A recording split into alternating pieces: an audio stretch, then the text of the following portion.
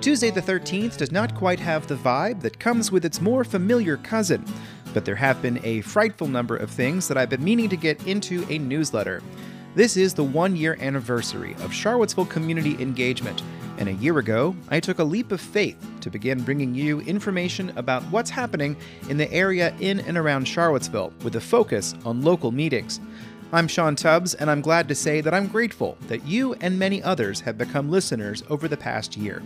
The world doesn't have to be a scary place if people are armed with information and the power of critical thinking. In this episode of the program, the Albemarle County Economic Development Authority endorses an ownership change at a section of Southwood. Community members ask questions at the Barracks Emmett public hearing. And several area companies receive funding from Virginia for early-stage research.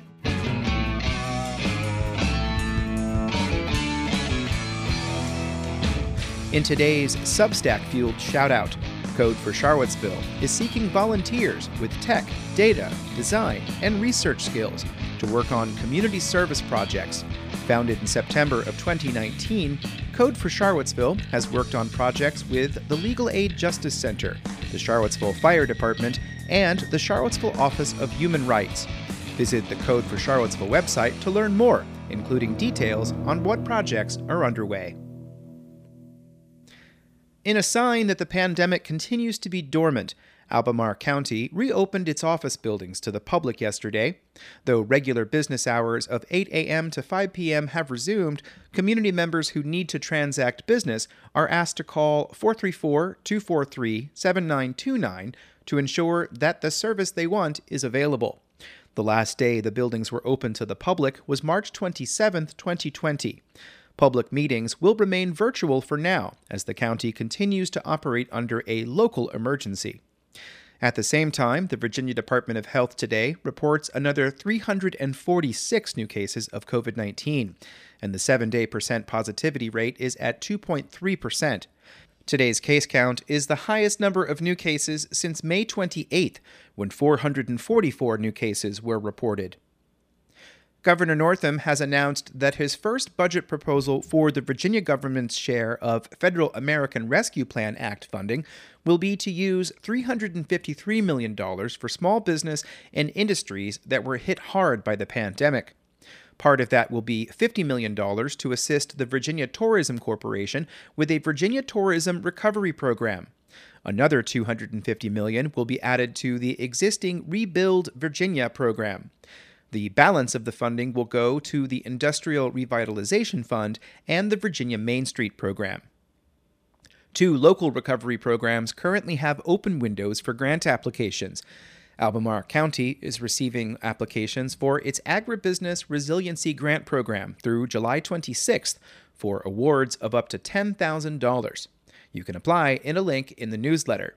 You can also find a link to the Charlottesville Office of Economic Development's accepting of applications for the second round of their BRACE grant for small businesses. BRACE stands for Building Resiliency Among Charlottesville Entrepreneurs and offers up to $2,500 for businesses to gain resiliency and adapt in response to a threat such as the COVID-19 pandemic. Several area researchers and entrepreneurs will receive an infusion of funding from the state government to advance development of new technologies. Governor Ralph Northam has announced the inaugural recipients of the Commonwealth Commercialization Fund, which seeks to boost research in a variety of fields, including autonomous systems, clean energy, cybersecurity, and data analytics. Grants of up to $100,000 will go to firms engaged in early-stage technology. Recipients in the area include Advery of Charlottesville for progress toward commercialization of a novel hydrogen-based product for pelvic brachytherapy. Agrospheres of Charlottesville for commercialization of reliable, sustainable crop protection products. Bono Mose of Charlottesville for making healthy sugar affordable for the mass market. Casa Health LLC of Earlysville for improving women's health outcomes, a new diagnostic research tool. Cirillo of Charlottesville for development of a low-cost, miniaturized, field-deployable ELISA reader. Contraline of Charlottesville for development of market access strategy for a novel male contraceptive. Icarus Medical LLC of Charlottesville for determination of clinical outcomes for a novel multi-compartment unloader brace. Laser Thermal Analysis of Charlottesville for steady-state thermoreflectance in fiber optics. Leading Edge Advanced Fibers of Charlottesville for development of ultra-lightweight materials for use in satellites. And finally, Metaform of Charlottesville for system for effectively integrating disparate information sources. Kind of like this newsletter. This is your host, Sean Tubbs, from Charlottesville Community Engagement. One of several major transportation projects intended to make Charlottesville an easier place to bike or walk passed a milestone last week. In 2017, the city was awarded $8.6 million in Virginia Department of Transportation Smart Scale funds for a project at the intersection of Barracks Road and Emmett Street. The design public hearing for that project was held on July 7, 2021. Here's the narrator of a presentation shown during that virtual meeting. The purpose of the project is to improve the operational performance of the Barracks Road and Emmett Street intersection while also enhancing bicycle, pedestrian, and transit facilities serving the adjacent neighborhoods. The work will include a new northbound right turn lane on Emmett Street, an additional westbound left-hand turn lane on Barracks Road, upgraded traffic signals, increased medians, and a shared use path up Barracks Road to Buckingham Road. Part of the work will involve something called a pedestrian refuge to allow slower walkers to cross Emmett Street and take a break. The scope of bicycle and pedestrian improvements on Barracks Road were somewhat less defined, which provided an opportunity to involve local citizens in the early planning and decision-making process. One nearby resident expressed concern that this plan seemed to have come from nowhere and that it may not actually work. Joel Bass had this question. This has been a long time question for me about Charlottesville and planning and development. Is how do we actually develop in this town without working with UVA and getting feedback from them on their plans? Before we hear from city staff, some background on mutual planning in this area. In 1986, Albemarle Charlottesville and the University of Virginia signed a three-party agreement, and until 2019, there was a public body known as the Planning and Coordination Council, where projects and planning were both discussed in the open. Since late 2019, a private body called the Land Use and Environmental Planning Committee, or LUPEC, and those events are closed to the public. This group last met on June 25th, and there is one page of minutes, which you can read in a link in the newsletter. But back to the Barracks Emmett project. There is a steering committee that includes a member of the UVA Office of the Architect, and those meetings are open to the public. Kyle Kling is in Charlottesville's Public Works Department. So in our department, we meet quarterly with the university to discuss projects that the city is administering, as well as projects that the university has throughout their grounds. And during those conversations, we always discuss how things will trend during the future and how projects may supplement each other. So that coordination is ongoing.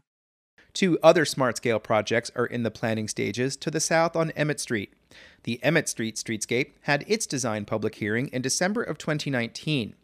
The Commonwealth Transportation Board just approved $20.6 million in funding for a second phase of that project that would span between Arlington Boulevard and Barracks Road. There was some concern at the public hearing about the shared use path, which will travel about a third of a mile up the hill on Barracks Road to Buckingham and Hilltop Roads. Gregory Kastner appreciated that the city is going to get a dedicated facility at this location, but he had a question about how that would fit into a larger network. As you're on the bike lane coming up the road, how does that kind of transition to the current sidewalk? Because with it ending at Hilltop, there's still a fair bit of up to go where the rider is going to be going pretty slow and really wouldn't be a great place to get kind of dumped out on the road. Kastner said he hoped the scope of the project extended up to Rugby Road, where the hill flattens.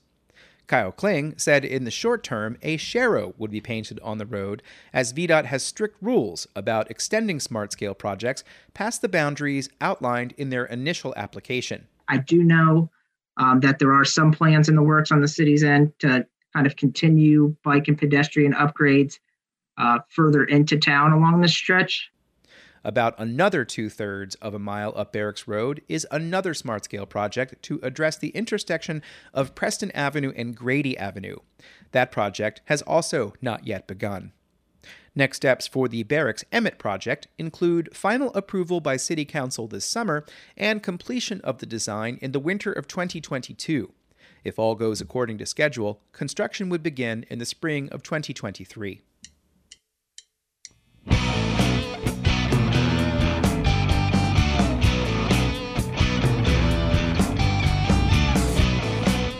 You're listening to Charlottesville Community Engagement and the 1-year anniversary. Not so special, but hey, it's all special.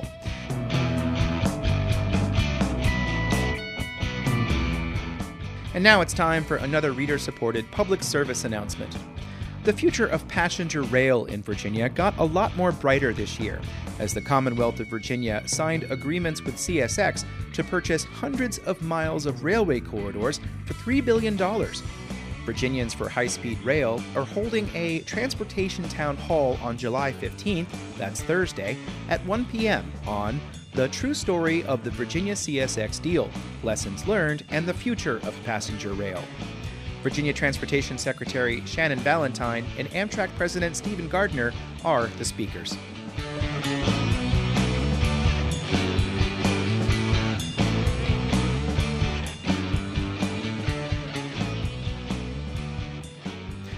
And finally today, later on tonight, the Albemarle County Planning Commission will get an update from Habitat for Humanity of Greater Charlottesville on the redevelopment of Southwood. The Fifth and Avon Community Advisory Committee got an update in late June, as reported in this podcast.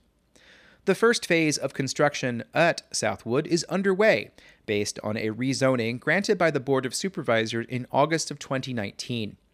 Part of the project includes constructions of apartments that will be required to be rented to families below 80% of the area's annual median income. Those units will be constructed by Piedmont Housing Alliance, who are contracting with Habitat to purchase about 4 3/4 acres of land within the first rezoning phase. Habitat had entered into a performance agreement with Albemarle County and the Albemarle Economic Development Authority to provide the below-market units in exchange for up to $1.8 million in funding from the county tied to specific milestones. Under the terms of the agreement, Habitat would also receive tax rebates for either a period of 10 years or until Habitat got about $1.4 million in those incremental rebates. There's a link to the original performance agreement in the newsletter. That agreement has to be amended to reflect the new arrangement. The Albemarle Economic Development Authority met in a special meeting on June 30th, 2021 to discuss the matter. Richard Deloria is the assistant county attorney. The redevelopment plan is going to work towards 700 to 800 new dwelling units. 400 of those units will be affordable dwelling units. The plan is to develop phase 1 first, because then that won't displace the residents who are now in the mobile homes. Deloria said the EDA is serving as a conduit for the funds that Albemarle is putting forward, both up front and through the rebate process. He also said it was always anticipated as a possibility that Habitat would involve another partner. From my recollection of discussions before the Planning Commission and before this board, is that in order for this project to be viable, Habitat would sell a portion of it to a third party. In late June, the Virginia Housing Development Authority awarded Piedmont Housing Alliance over $1 million in low-income housing tax credits for 70 units in what will be known as Southwood Apartments. The cost to build the remaining 51 apartments that are shown in a conceptual diagram for the project will be supplemented by another affordability mechanism. In order to close the deal, the EDA had to adopt a resolution approving a certificate that determined Piedmont Housing is an entity that will implement some of the terms of the affordability agreed to in the original performance agreement.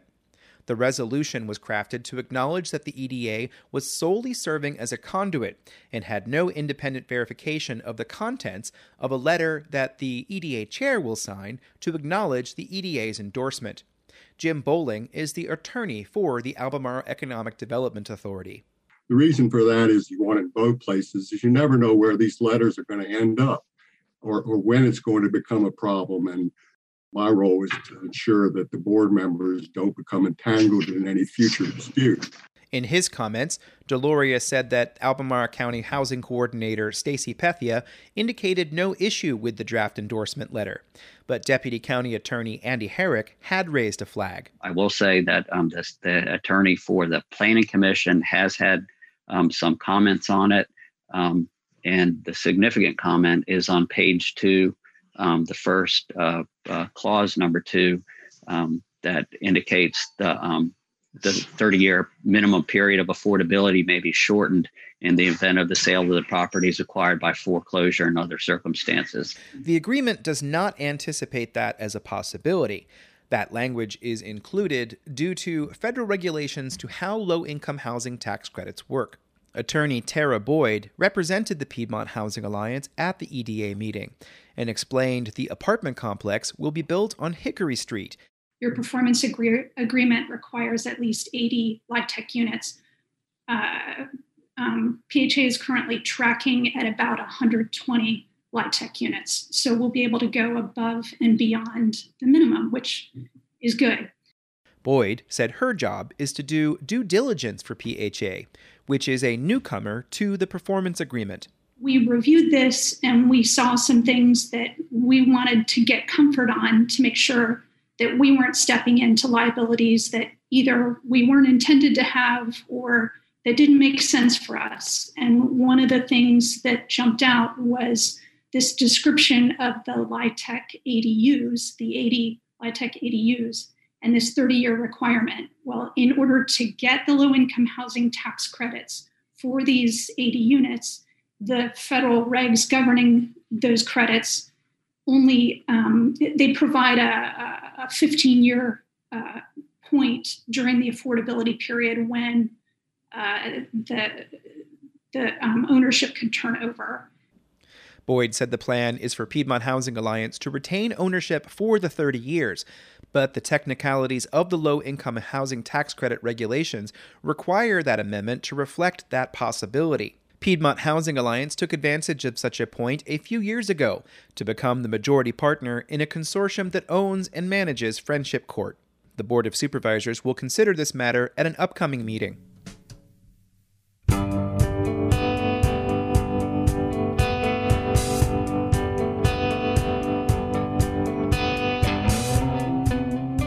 Finally today, I mentioned at the top of the show that today, July 13th, is the anniversary of the first edition of this program. I created this show and newsletter because the pandemic woke up a calling for me to describe what was happening at that time. I'm fortunate that when I was about 19, I lucked out and I found a pathway forward that allowed me to apply my curiosity about the mundane into a career. And if you're interested in the last year of that career, check out the first newsletter. The podcast version back then was less than 5 minutes long. Since then, I've been experimenting with the format for this newsletter, all toward the idea that experimenting with bringing you information about what's happening in this community hopefully helps you get involved and hopefully helps me get better about bringing that information to as many people as possible. I hope to do this for a very long time, and thank you for your support and for reading. There was a brief time where I strayed off this pathway, and I'm glad to be back now, thanks to all of the support from everybody who has made a contribution so far. I think by now you know how that is, but if not, that can either be through Substack or through Patreon. I'm sure we'll talk about that more on another show. I'd like to conclude today by thanking my very good friend Jeffrey Cudlin for his contribution of music that you hear throughout most of these shows. He makes this program sound good, and I'm grateful for his tireless work. And I owe him vocals to finally get the musical act we've been practicing on for over 35 years. And that is it for this program. Thank you very much for listening. I think I've already said all the self-congratulatory bits, and I can't wait to get to work right away on the next newsletter, which will hopefully come out sometime tomorrow. Again, thank you very much for listening. Stay safe and stay cool out there. And again, thank you for all your support, and send it on to somebody else so we can keep growing the audience. Have a great day out there. See you again.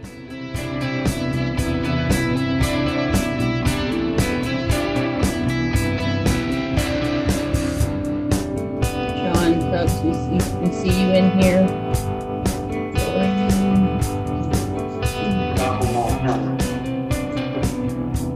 You can't have one person work 7 days a week.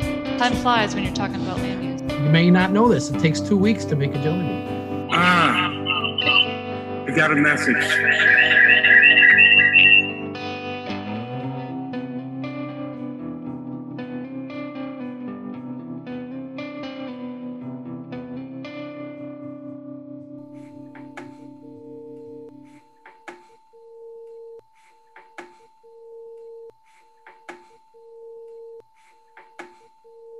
What's that?